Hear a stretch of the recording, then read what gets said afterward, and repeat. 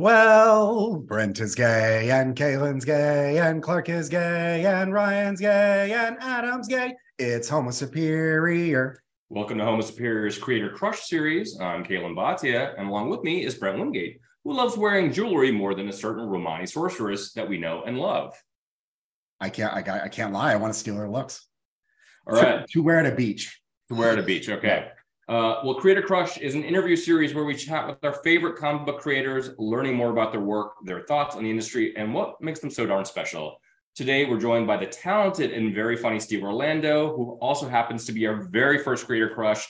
Thanks so much for coming back, Steve. Thanks, Steve. If you've been living under a rock, you may not know that Steve's been writing Marauders for the last year. He just kicked off an excellent Scarlet Witch series and recently traveled to the year 2099 to write Spider-Man 2099.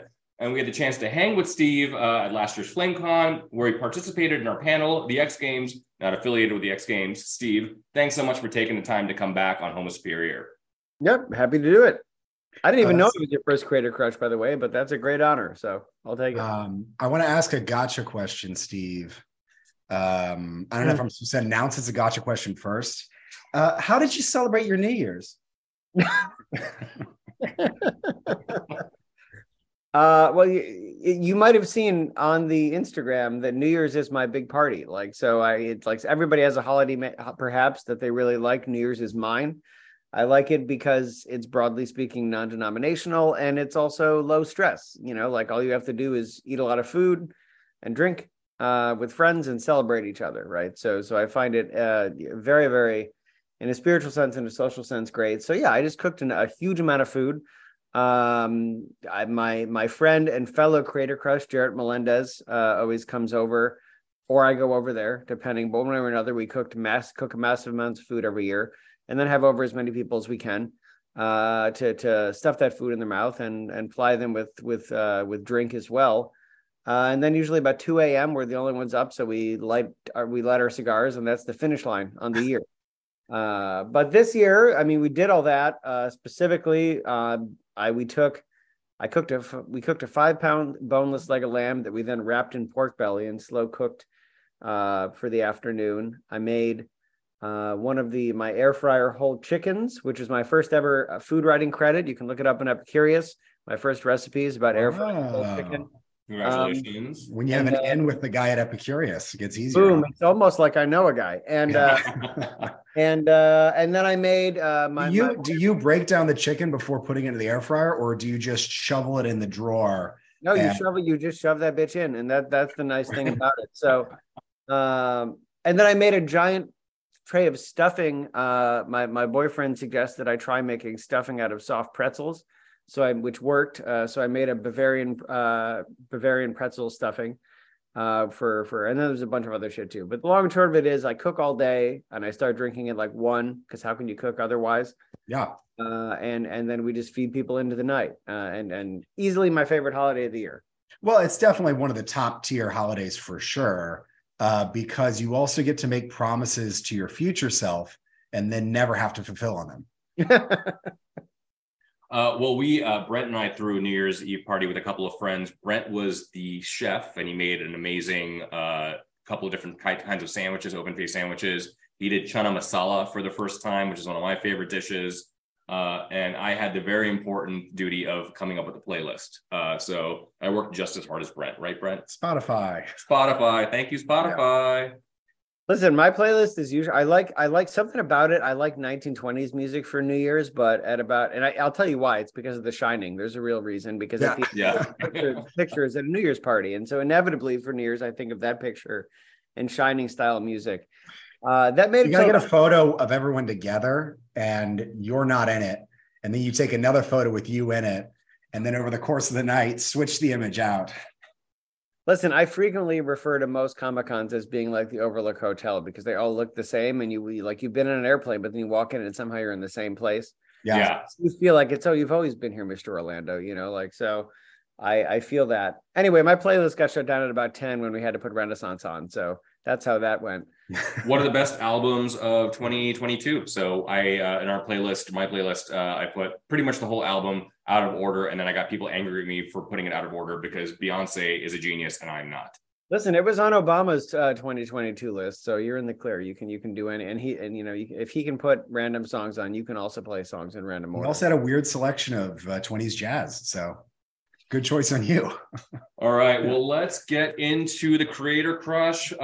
Steve, let's start talking about Scarlet Witch. But before we get there, you've been an architect for the Krakoan era of the X books for the past year or so, specifically about a book about mutants who rescue other mutants. But what drew you to pitch and write a series about the Pretender? No, I'm kidding, but seriously, why did you want to write a series about Wanda Maximoff, aka the Scarlet Witch? Are your nerves still raw over House of M by chance? I'll never get over it. I just won't. I'm sorry, man. If mutants in story can get over it, I promise. So too can you. And I've said that before in interviews. The thing is that, like, joking aside, that, like, Wanda has. It sounds absurd to say because she's someone who can, like, snap her fingers and turn a planet into, like, a butterfly that flies away and then freezes in the vacuum of space, because I didn't think that metaphor out. But at the same time, I find her extremely relatable, and I feel that she has gone through a comic book lens, right? Because comic books are absurd. She's gone through many of the things that we have to. A lot of comic book heroes, like, maybe they have one big mistake. Like Spider-Man has one, like, every day he wakes up and he's like, oh, if only that burglar, but Wanda has has 1,000 burglars. I mean, not 1,000, but you know what I mean. Like, she has had a much more of a start and stop backsliding. Uncle Ben for her every single day. 365 Uncle Bens. No, but Uncle's Ben is actually the plural. Yes, excuse me.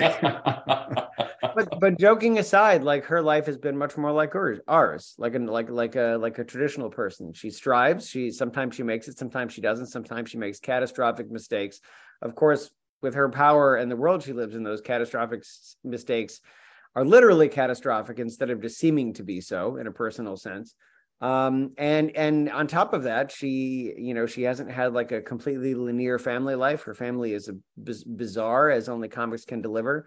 But most folks have a blended family these days. So, joking aside, even though she's this character that has undergone these wild cosmic stories and wields this phenomenal cosmic power, and doesn't have an itty bitty living space, like, I find her to be very approachable because her struggle really is ours. Her struggle is ours through the lens of how comics can be crazy and strange and surreal. But at the end of the day, she is someone trying to reckon with her past and find a way to move forward, find her own happiness, find her own sense of purpose, and to find all those things on her own terms. And, to me, when you say it like that, that's kind of what everybody's trying to do. Of course, like, she is doing it in a gorgeous outfit with necklaces and a tiara, but she's still trying to do the same thing we are, which is why I've always been really drawn to her. Do you think there's any problems with that in, like, scale? Like, the stuff that Wanda's done isn't like, oh, I told a lie that, snowballed into catastrophe. It's, I committed genocide in some capacity. Well, she didn't technically commit genocide. Not everybody died, but even if she had, to be quite frank, she would not be alone in that on Krakoa. Like, people conveniently forget that Bishop killed thousands of people throughout time during the Messiah War, and nobody brings that up nearly ever. So my next question was about Bishop. Do you think that should really talk to the writer of that book? So, I mean, to be honest, yeah, like, there's, of course, like, yes, obviously we don't make decisions for the most part that have those repercussions. But that's what I mean when I say the comic book lens. Everything is bigger in comics, and everything's bigger in the world of superhumans. And at the same time, like, certainly, like, we have made, many of us, I won't speak for all of us, but many of us have made mistakes or choices that have felt like the end of the world. The only difference is, of course, that for Wanda, sometimes it really is. Yeah. So in her most well-known incarnation in the MCU, as portrayed by Elizabeth Olsen, Wanda, in her show, she enslaved a town in North Jersey. Was it deliberate in your part in the first issue that came out last week? And by the way, everyone should have read it by now because it's fucking awesome. did you make the corruptor be the antagonist deliberately to kind of flip the switch a little bit of taking on somebody who can essentially bend people to his will? Yeah, I mean, well, for the record, I just think that what she does in WandaVision, as someone who is dating someone from New Jersey, like she's really just a public works hero. Right. Yes, she imprisoned people from New Jersey, but you have to remember they're from New Jersey. Right. Yeah, no, I mean, she's still got a plaque in Westview. But joking aside,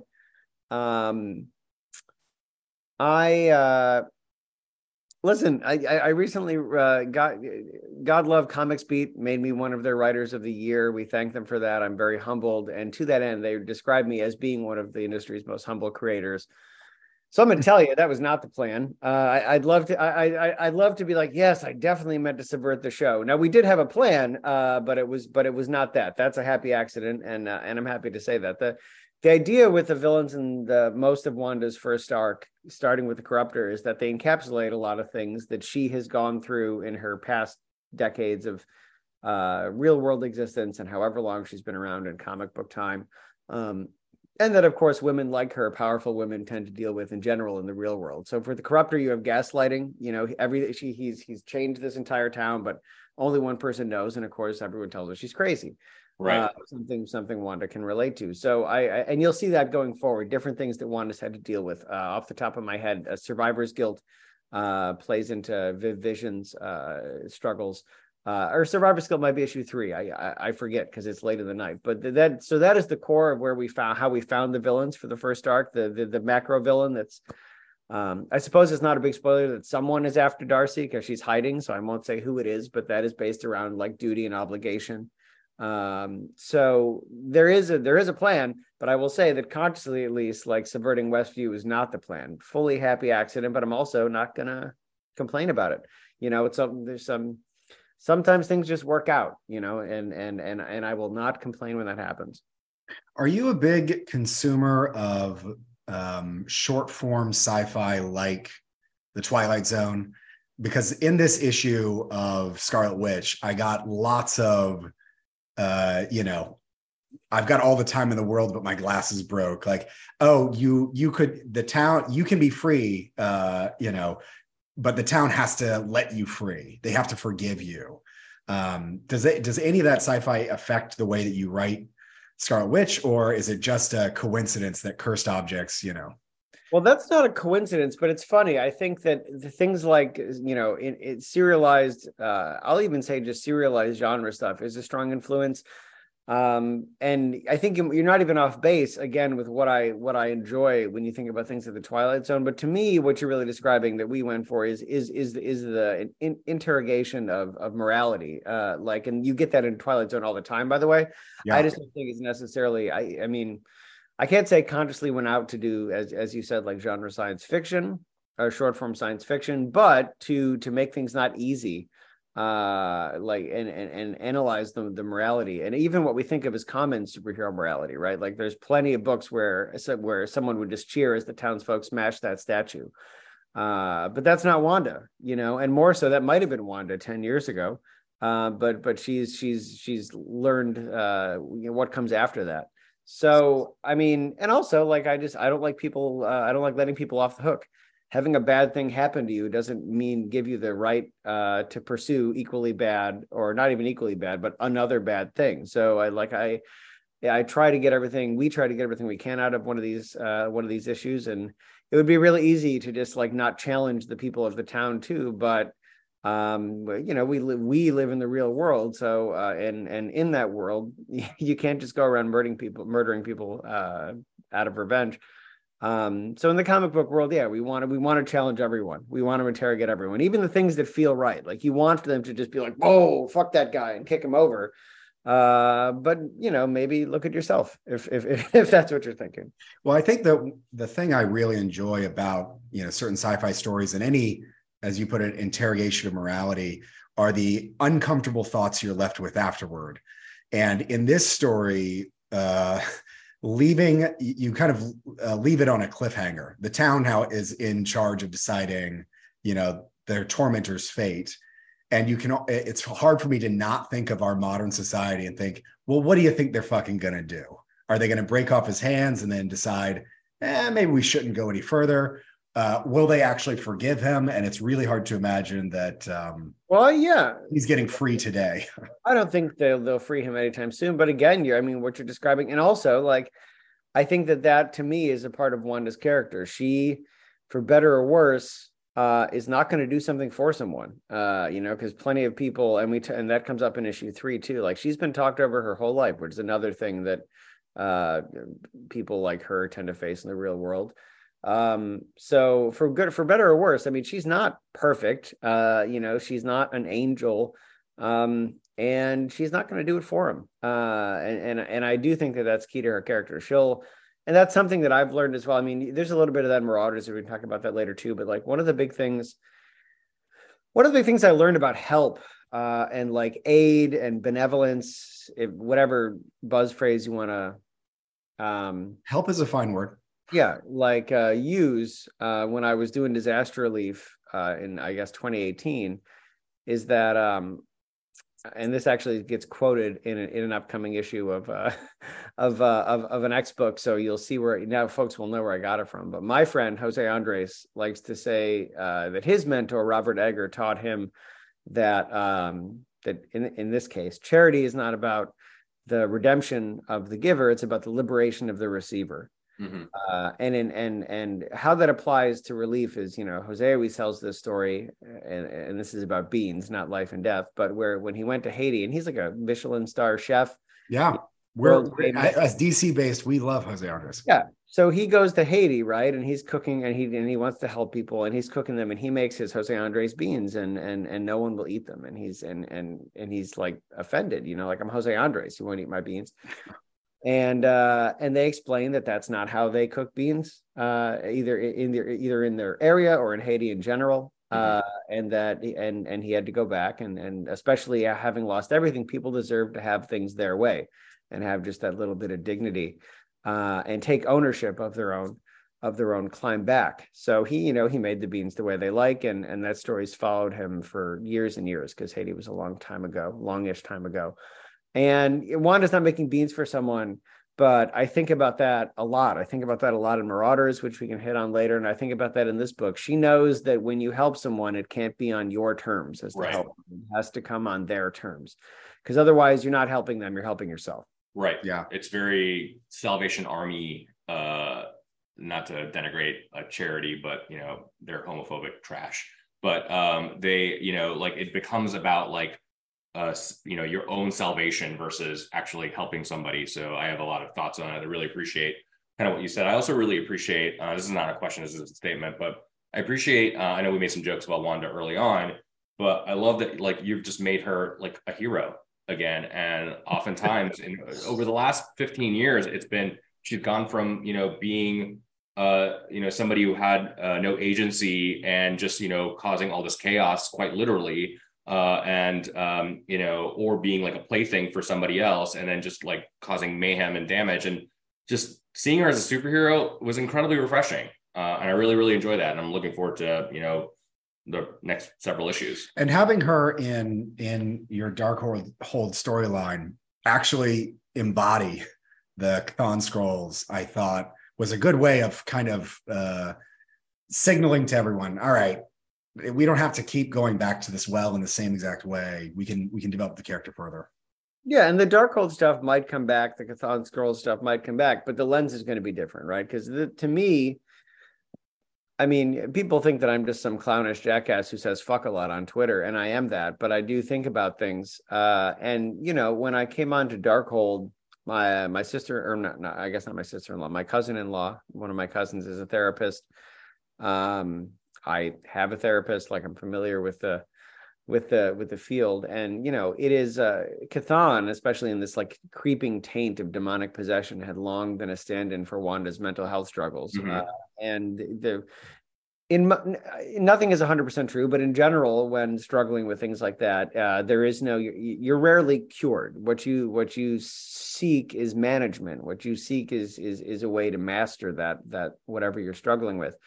And so, yeah, to me, like that's always been one, like that's where the realization Wanda has come from. She, much like in later issues, where one of her weaknesses, so to speak, if she has one, is that she's all powerful, but she was still raised as a human and still thinks like a human. She spent all these years trying to destroy Chthon, but as she says in the book, like that wasn't really realistic. But what she can do is take ownership of him. And so that is, that didn't happen without thought. That's where that moment comes from. And that's and in that same way, like, yes, we may see some of those things down the road, we may not, but if we do, the lens will be different because she will have a new perspective on it.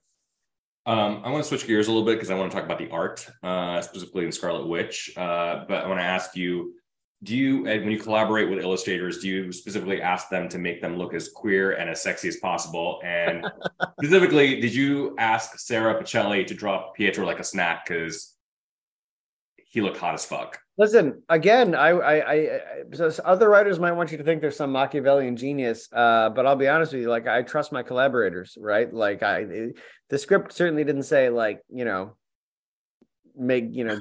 I'm a fuck boy. Give Pietro the John Romita hip hop. That is not what it said. All-Star Batman. I'm specifically talking about that cover, but and the statue, but I trust Sarah, and what I do is I look into the major works at minimum, if not nearly all the work of people I'm working with, and you can tell what they're going to crush. You can tell how to guide them into the things that they enjoy. Yeah. One thing I do really try is I talk to the artists I work with and I find out what they're excited about, and I find out if they really want to be challenged. Sarah wants to be challenged. I just want to draw the same thing every issue. And the good news is that we're absolutely not doing that. That's why we're in the Dreamscape in issue 2. That's why we're in Subatomica / the Quantum Realm or the Microverse, whatever we can legally call it right now, in issue 3. And that's why issue 4 is like,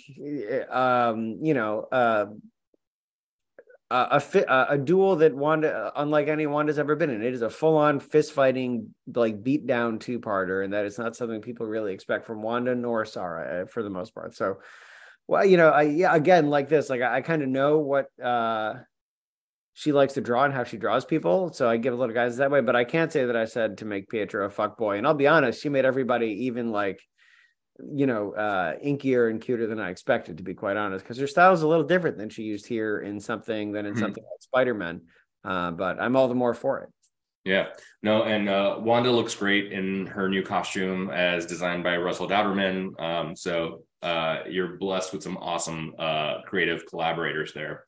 So obviously we're an X-Men podcast, as folks know. We want to spend a lot of time talking to you about Thunderbird, about X-Men Green, and of course Marauders, which you spent a good chunk of 2022 writing. Let's start with Thunderbird. You did the one shot with Nyla Rose. This is a character that's been dead for a lot longer than he's been alive. He's most famously known for dying on the first mission of the all new, all different X-Men. What were some of the challenges of writing a character like that, where you got to write him for the first time alive in 40 some years? Yeah. Did you ever think about just like giving him an abnormally squeaky high voice, just saying like, yeah, that's the way he was supposed to talk the entire time? Yeah. Okay. All right. Yeah. To be fair, no one knows what he sounds like when he talks. Could really be anything. It could be. It could be like Nathan Lane when he's threatening people. Good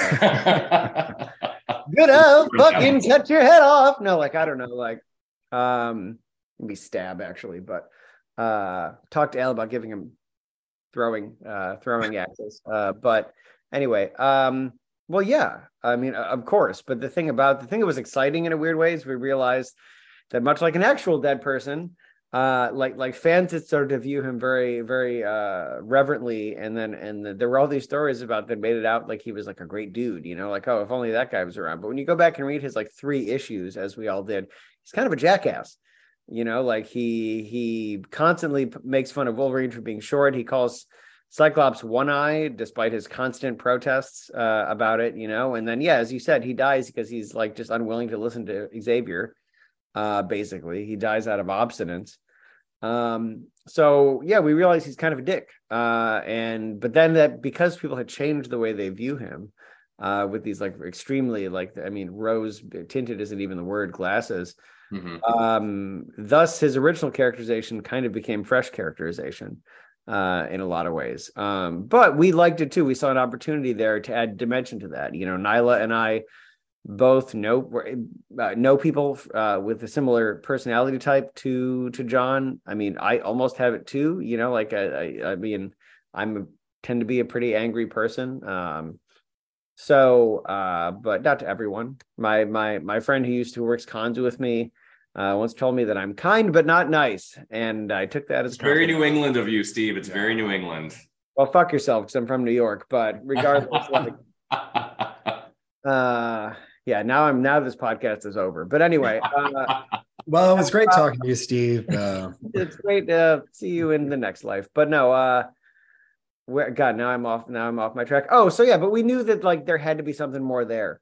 And this is why we sat down and we realized that, yeah, like now that he's back, John is that hard ass. And it's really, to us, that was newly refreshing, right? Because unlike when he died, I mean, Wolverine is a fucking icon now. He was like he was like the rookie. So now John comes back and this dude he thought was like a pushover is running the show. And he thinks that's hilarious. He still doesn't know why Cyclops is in charge. He's a chode.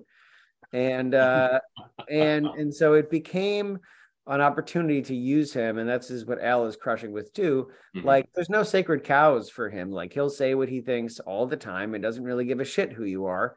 And that really for us, especially with Nyla having not done X-Men stuff before and discovering Krakoa a little bit before the Thunderbird issue, yeah, it gave us a nice lens on what was going on, and it gave us a nice edge for the narration because he says things that maybe other characters have thought but wouldn't say. You know, like one of our favorite lines that we did in the book is when he, you know, in the opening he's talking about, oh shit, like I died and then two white guys built themselves a reservation or and called it a nation or whatever the fuck we said. One of the best lines in the book, but yeah. You know, like called it freedom. Yeah, built himself a reservation and called it freedom. Yeah, maybe he's just a man out of time because coming back now, ignoring Charles Xavier is considered a virtue.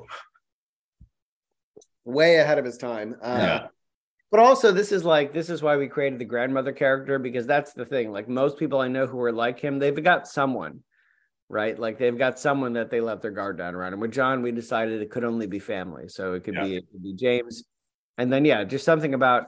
I mean, at least like, and again, this is a weird coincidence, but Nyla and I both had really powerful grandmothers. Mine lived to 101 and was basically made of like pure leather, and so we just like one of the other scenes we had from the moment we sat down was like, you know, she definitely thinks she can still kick John's ass, and he would probably believe it too, even though she's like a 4 foot tall woman, right?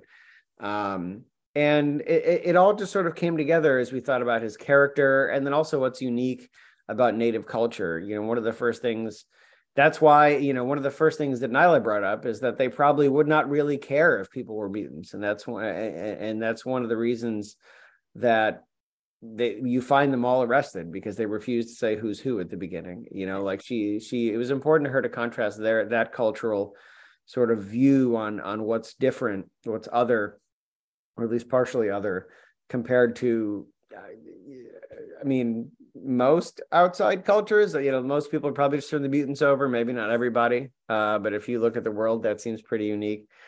So it was a challenge, but at the same time, like, again, we clicked right away, and it was just convenient because I am sort of an asshole myself. And then Nyla's character on TV is very much like Proudstar. So it was an easy conversation from the start.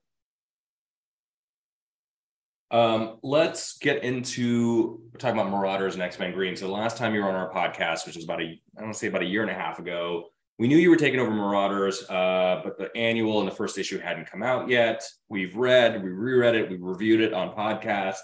And we want to know, so we'll do a little like quick fire between me and Brent. One, who's your favorite character to write in Marauders? And did you intend for it to be one character and then you realize maybe as you were writing, oh, maybe it's this other character? I mean, no, it was Cassandra Nova, and I expected it to be Cassandra Nova. That's why issue 10 was very hard for me. For reasons we can spoil or not. Yeah, I think that people have had enough time. They can pause this and we'll spoil.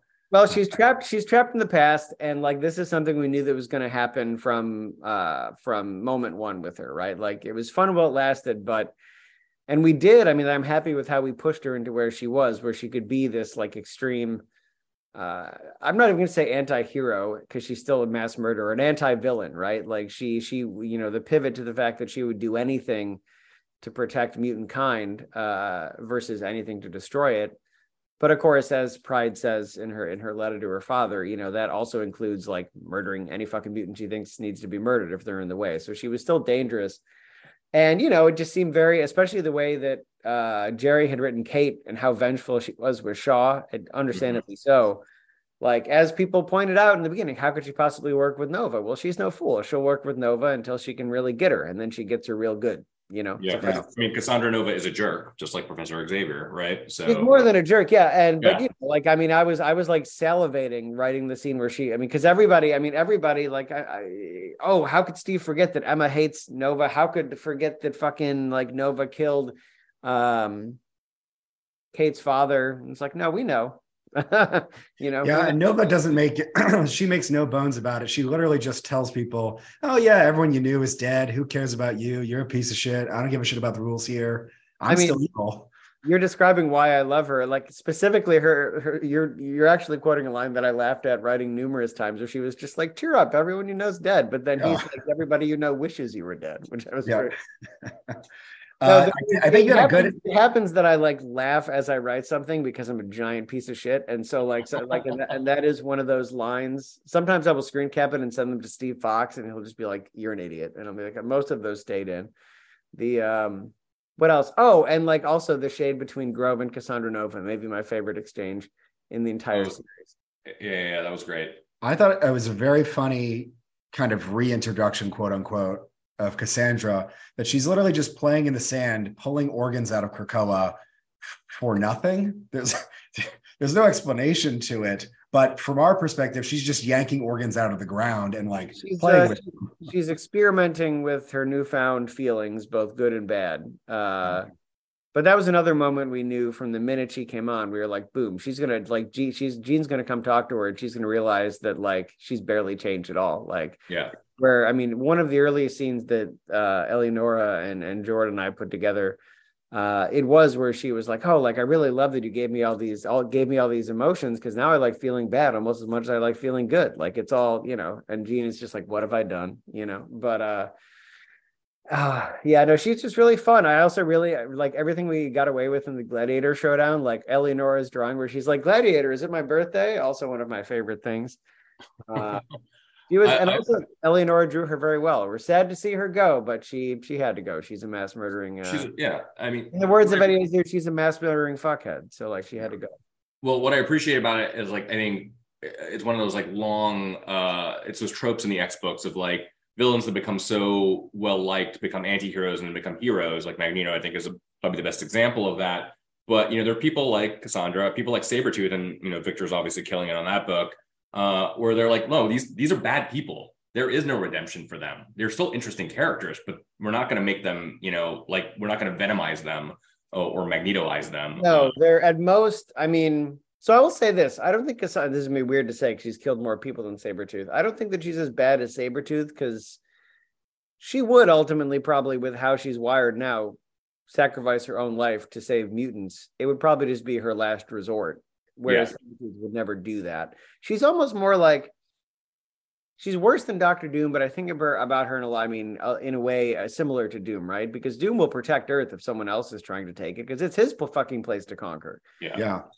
And those are my favorite Doom moments, by the way, when he's kind of like, well, I mean, like, you've crossed the line, my friend. So like, that's why I've enjoyed her. And there's a plan. I know how she could come back if we ever get a chance. So you clearly love 90s and early aughts books. I mean, the inclusion of Strife, for example, as being there in Threshold, and I have to ask, the upcoming issue, which is featured, it's about Genosha, at least that's what the previews say. Is it kind of your love letter to what Grant did in their new X-Men book with Cassandra basically using all the various Sentinels to destroy the island, Emma being one of the only survivors and the secondary mutation, all that kind of stuff? Is that kind of like your way of like paying homage to one of the most classic runs of the X-Men? I mean, paying homage, yes, but it is it's not just that, like the story of Kate and Cassandra functionally starts in Genosha because that's where she murders Kate's father.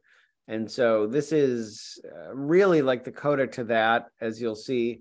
But at the same time, it is in the spirit of Grant because we're trying to, throughout this book, and the how successful we are is up to individual readers, but we are trying to do a book that thinks differently. And we are trying to do a book that has characters thinking differently. We are trying to think differently, and the characters inside Marauders are actively trying not to think like humans and not accept human limitations, which is why, they attempt this rescue on seemingly impossible 2 billion years in the past, and why ultimately Pride has to deal with the fact that it can't always happen for her, because she is getting too big for her britches in that respect. There are scales of rescue that are not feasible in a socio whatever, like a geopolitical sense. You can't just save 10,000 years of people without rippling into the future and things like that. So with that being said, Pride is still stuck on, she doesn't, something doesn't feel right, she saved the Threshold 3. She didn't want to leave and let Threshold continue to fight them breathing and strife. She didn't want to do that, but it's what they wanted. And she had to, as we talked about with Scarlet Witch, I have a theme on my mind right now. And it's not what she wanted for them, but it's what they wanted. So she realizes that she has to let them do that. But she just, she feels that she doesn't feel like she's won. And she'll say that in issue 11, doesn't know why. So she talks to one of her, another famous X-Men known for spiritual guidance. And who brings up the tenets of the Spark, which, are like move on, try new things. And so this is where we come to Genosha, because it's where it all started. It's where the first blood was spilled between her and Cassandra Nova. Kate starts to wonder if the first blood spilled means something different for other people, different people. And the question becomes, mutants are in the waiting room. Humans are not. And the bodies are all still there, as we saw when, ironically, Wanda accidentally turned them into zombies a couple of years ago. And so she just starts asking questions. She's confronted by her friend, the spiritual leader, says, who quotes Weaponless Zen, because we do read each other's books. And Zen has written a letter to him at the end of one of the issues that says, the greatest, there's no idea mightier, there's no weapon mightier than idea. So they challenge Kate and says, well, are you finally out of weapons? Or said another way, are you really out of ideas? And so this issue starts with her deciding that she's not really satisfied with graveyards.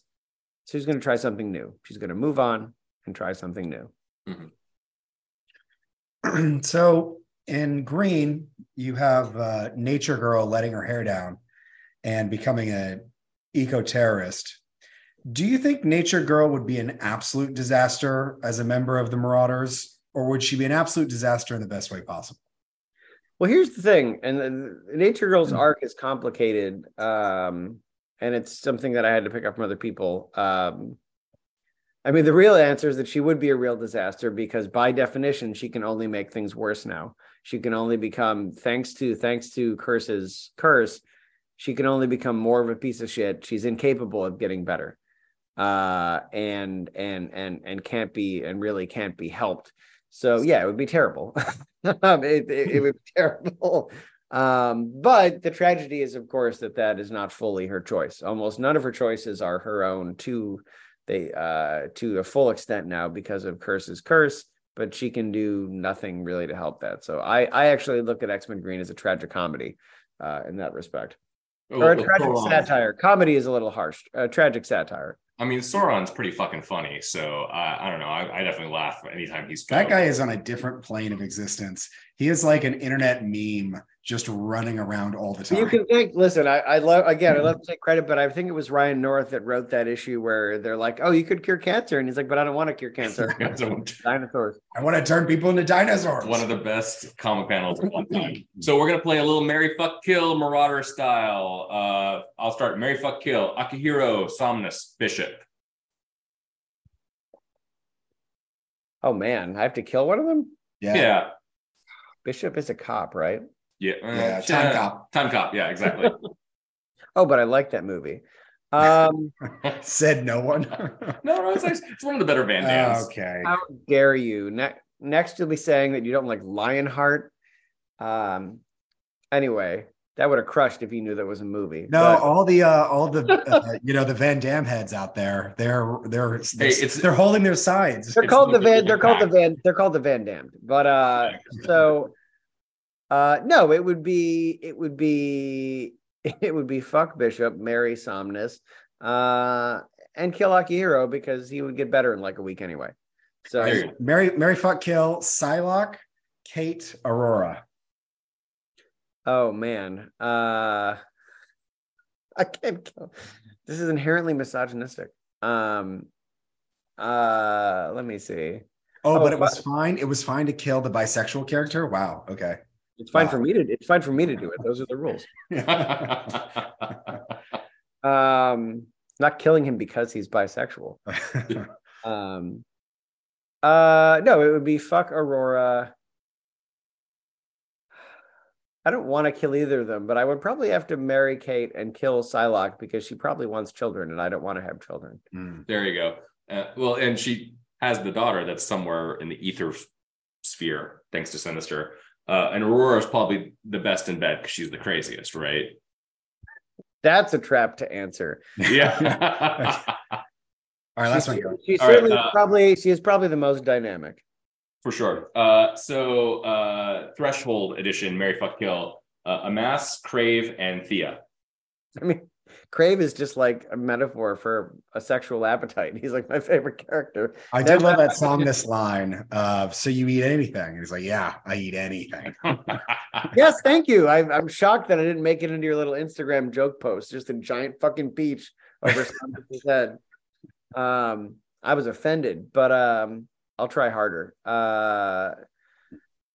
The joke, but realistically, I would probably have to marry Crave. I'd probably have to fuck Amass because what would that even be like? You would just be rolling around like inside his putty body. Yeah, that would definitely be the beast with two backs. Jesus Christ, Brett. Well, that's by beast, but and then I guess so that leaves kill Thea, right? I had a reasoning there, but I've now forgotten. So was there any reason you picked the Great Oxygenation Event as a time to go back to for your setting for all of this? Yeah, because it's real, and much, and which I thought would surprise people, and I do like surprising people when things they think are fiction are reality.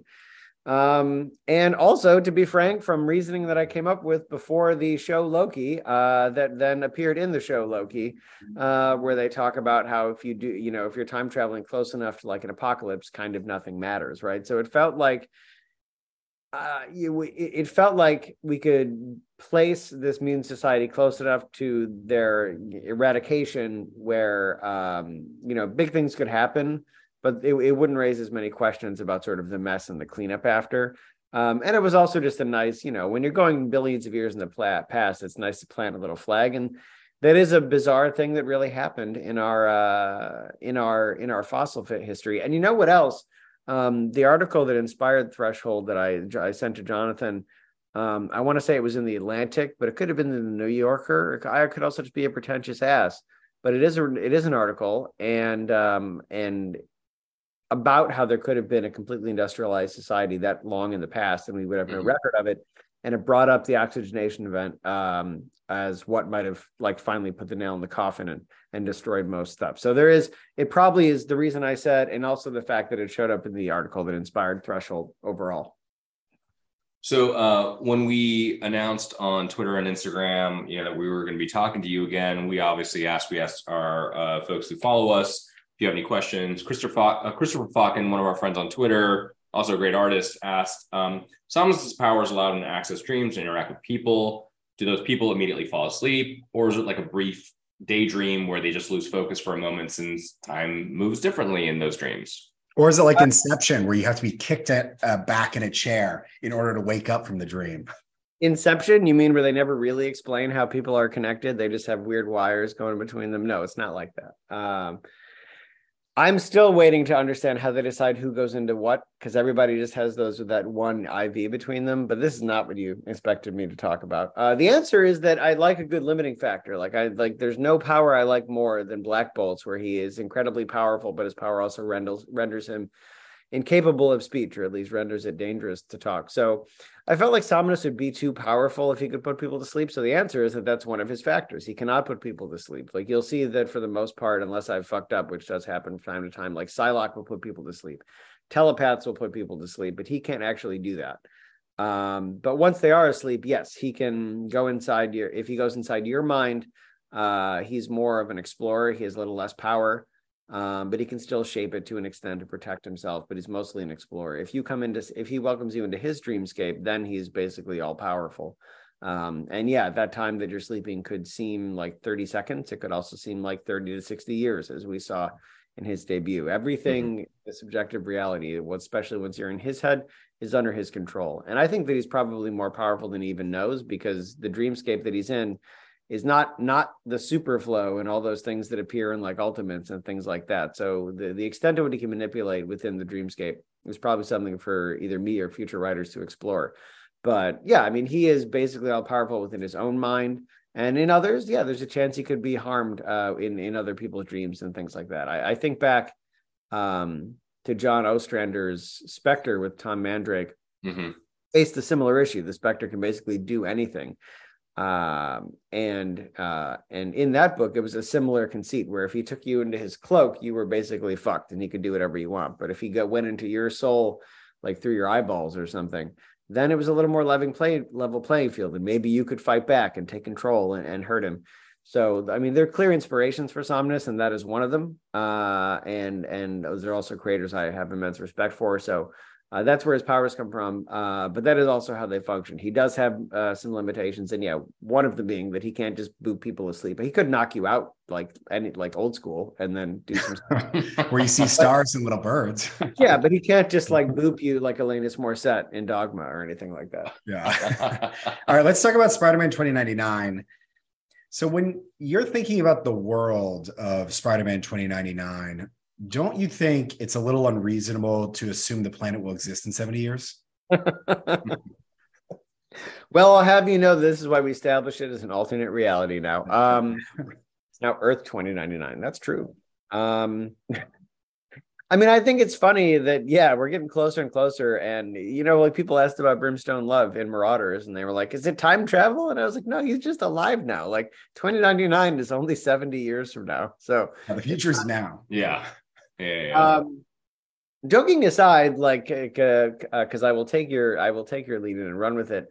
What's shocking to me is that like so much of what folks wrote into this cyberpunk future in 1992, like pretty prescient. Like yes, art styles have changed, storytelling and dialogue styles have changed, but like the core concept that money doesn't exist and you just get a social status and a credit card of 4 different levels. That's not for me. It was just so great and created by one of the launch writers, probably Peter David, could have been Howard Mackey, or a couple others. Like I had to run with that, but it wasn't me. It was something that came out in the original series. So while the base assumption that we'll still be here is perhaps somewhat fanciful, I think it got a surprising amount of things right, including even things like if you read X-Men 2099, they talk about the leaders in between Xavier and Cheyenne, who's the leader. I'm probably not stressing that right, but the leader of the 2099 team, like both of the names imply that they were people of color. You know, like a lot, and you're like, wow, this was 1992. So yeah, joking aside, they did have a lot of things I think on the right direction, but perhaps no one really understood like the don't look up aesthetic that we're experiencing now in 1992 otherwise. So let me ask you this, since you didn't include X-Men in the Spider-Man 29 Exodus miniseries, obviously you've got Brimstone Love as your first antagonist when you wrote the Marauders. In your headcanon, what happened to Krakoa before 2099? This isn't official. This is just Steve Orlando's headcanon. I mean... Or is your headcanon corrupted by knowing the reality and the truth, and you can't come up with something on the spot that seems. No, there's no reality until we get a chance to go back to visit those characters in 2099. So nothing I say is canon yet. I have to feel like in the revised timeline, President Doom would have decimated it or not stood for that, you know. But there's also a series of like mutant diseases that are not the legacy virus, and that could have taken it out. But that said, there are survivors, you know, like there's ways we could explore that. Our Rogue is just Rogue, like she's still alive. It was actually going to be Laura until I read Jerry scripts for the past 3 months. And then it was not Laura. It was not old lady Laura. But so there are characters that have survived in it, and it's something to explore. But that was one of the benefits of coming now, is that we could do this 30th anniversary event. But yeah, we could reference a bunch of stuff that in a literal sense didn't exist when the book debuted, and now we can weave it all in. And that's been fun. It would be nice to explore, but clearly Oasis X that we set up is strongly, I mean, it's one part The Garden from Warren Ellis and Tom Rainey's Stormwatch, and then it's one part Krakoa as it is. Right. So let's say maybe someone like Steve Fox, your good friend, co-writer, wrote a Steve Orlando 2099 book. You're the main character. But you in the future, what would be the characteristics of this main character?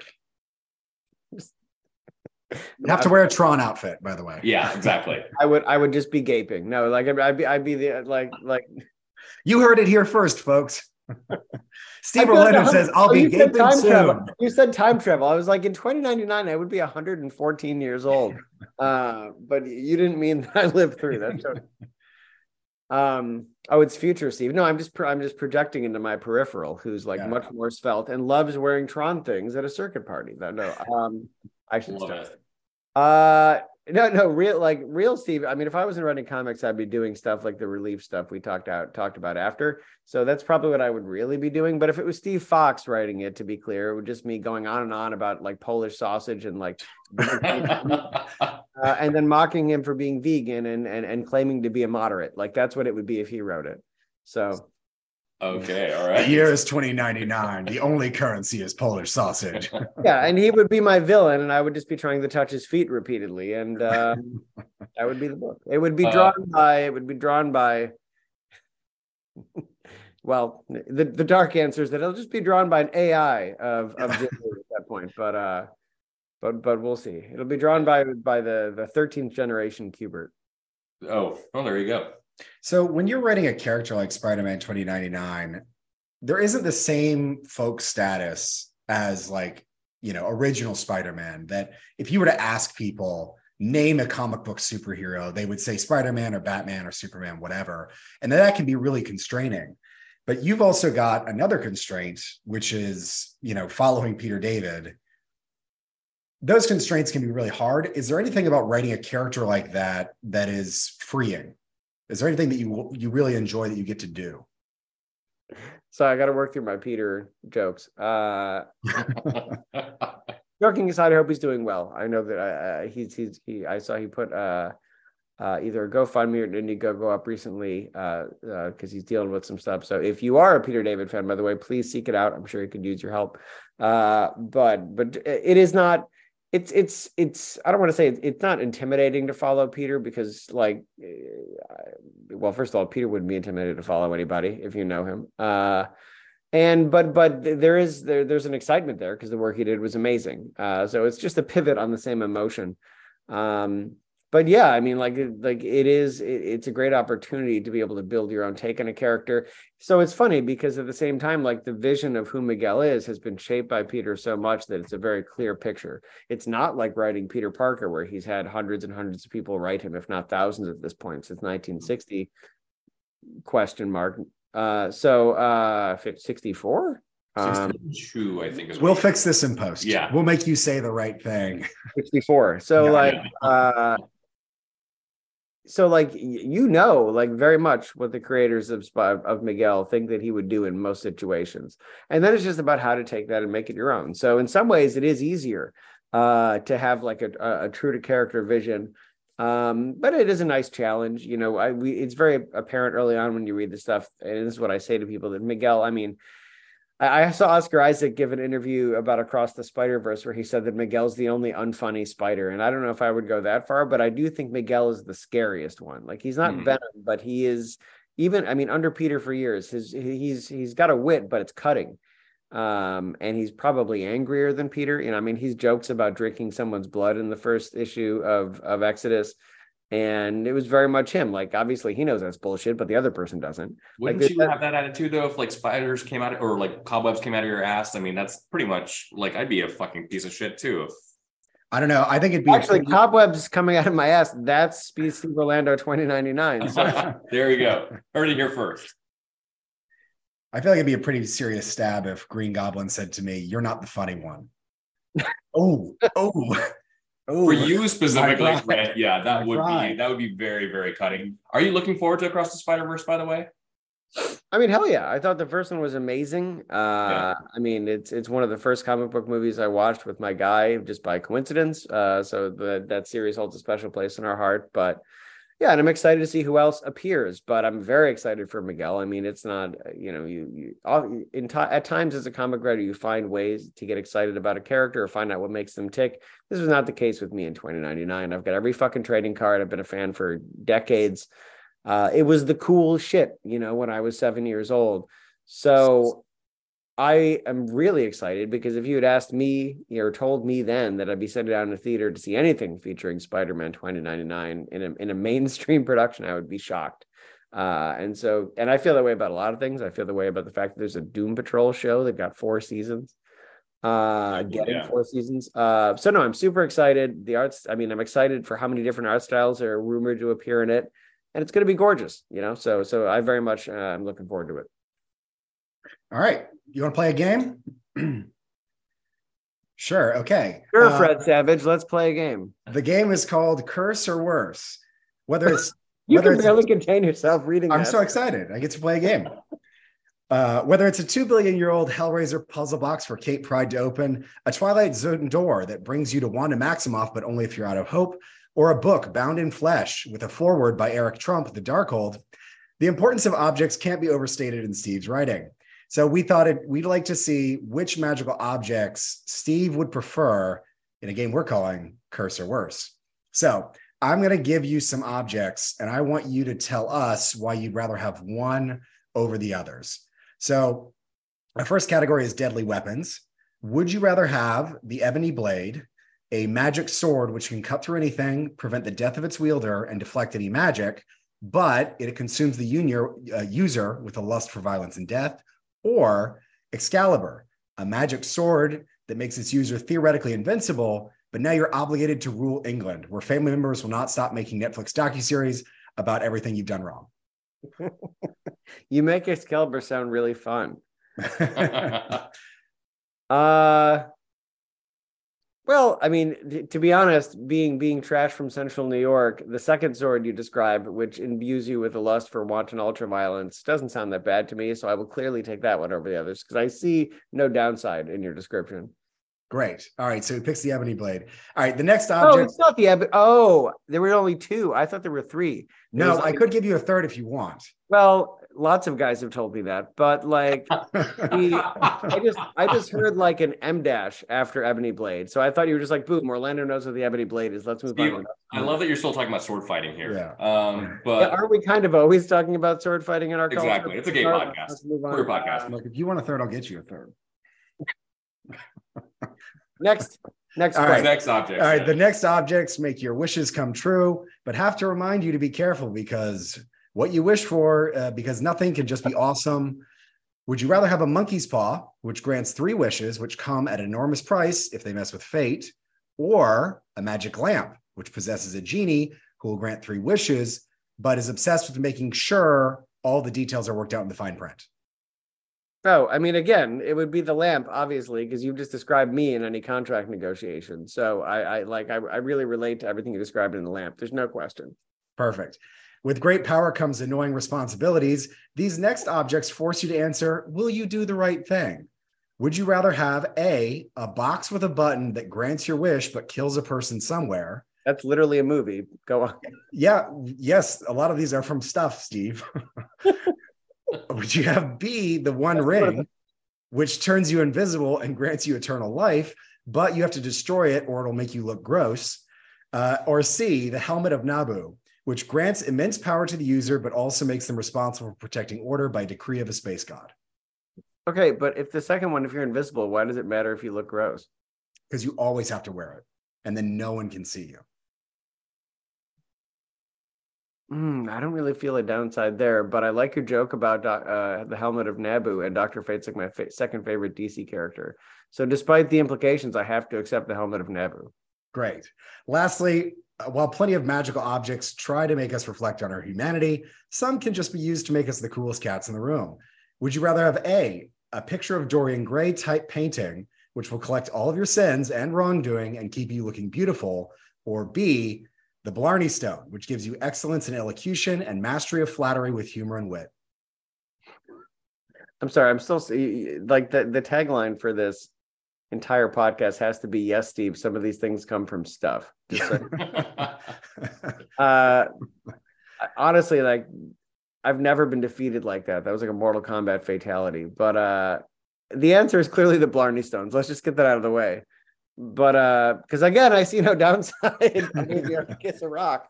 But I'm just still I'm so demeaned and deflated after being destroyed on live podcasts like that. I didn't mean to decapitate you that way. That would really, it's like the brutality. It's not even the fucking fatality. All right. Well, here's a bonus question. Even though we don't like the turf J.K. Rowling, we do like the concept of Horcruxes, which are objects imbued with the soul of their creator. If your soul was broken up and put into objects, which objects would they be put into?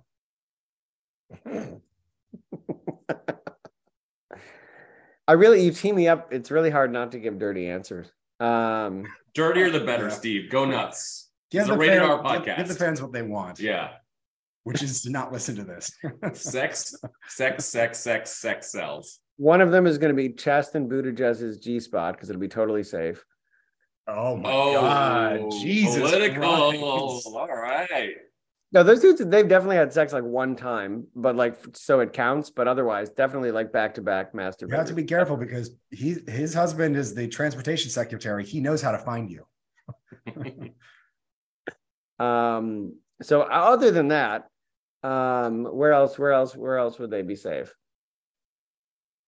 Could be in my vintage Fisto action figure that is in my parents' basement in Syracuse. I have that figure too. I got it as a 7-year-old, and I know whoever gave it to me was like, this little faggot wants this toy. I saw a new design of Fisto when I was in Third Eye Comics, which I love Third Eye. This is not their fault, but I was like, nobody wants new Fisto. Like Fisto is, you need to lean in. Where else? It would be in a copy of Michael Cimino's The Sicilian, a movie that I'm convinced that I've seen 5 times and has been viewed overall in the world 7 times.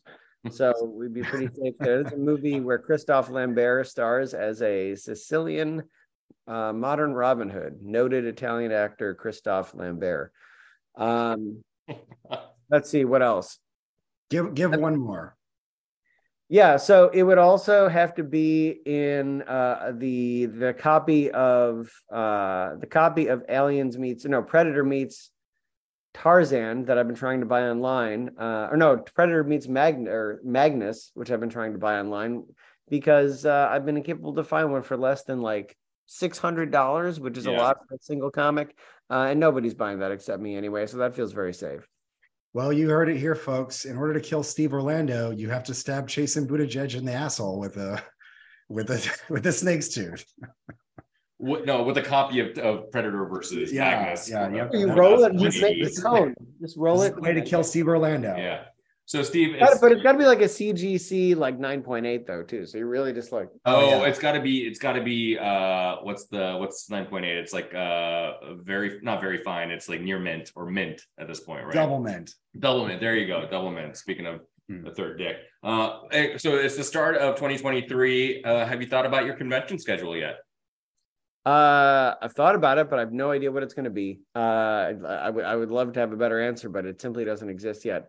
I will say I tend to do the GalaxyCon shows. I love those folks. There's one that I will not be able to do because it falls during family stuff in Richmond, I think in March, but then there's almost always one in Ohio. There's frequently one in Raleigh. That is to say Columbus and Raleigh, and I believe there's one in Austin this year. And I intend to be at as many of those as I can make happen outside of the Richmond one. And I'm always at New York City Comic Con, so I expect there'll be more. I'll probably be at Baltimore or Awesome Con. And there's a couple others I'm hoping to do, but other than Galaxy, which I'm just making an educated guess about, I do not know yet. I hope to know soon. I wish I had cool answers, but they simply have not yet materialized. Well, we hope to see you in person for sure. And so, Steve, where can our listeners find you on the social medias, as the kids say? Oh, I'm on Instagram at the Steve Orlando, and for a while we were saying for as long as it exists, but I feel like things have leveled out. So I'm also on Twitter at the Steve Orlando, and those are my two. Give the friends the that alt Twitter, Steve. it's at Ebony Blade /Excalibur. Yeah, it's at Steve_Fox actually, but and those are the I'm easy to find there. Like I try to keep things private not private, but personal on Facebook, so that I have one little island to be a traditional human, but I'm very accessible on Instagram. I cannot spoil what's going to happen in the future of books, because that's what buying the books is for, but I'm happy to talk about other things. And yeah, especially Twitter. I much like many people, I'm there too often. Yeah. Well, for Homo Superior, you can find us at Homo Superior X on Twitter and Homo Superior Podcast on Instagram. Get into our DMs about asking more questions for Steve Orlando that we didn't get to today. And if you want to, give us some suggestions of different creators and different folks you want us to interview in Creator Crush. But Steve, thanks again so much for joining us. We'll have you back another time sooner rather than later, and hope to see you in person very soon. Yeah, absolutely. I'll be here anytime. Thanks, Steve. Thanks. Bye, everyone.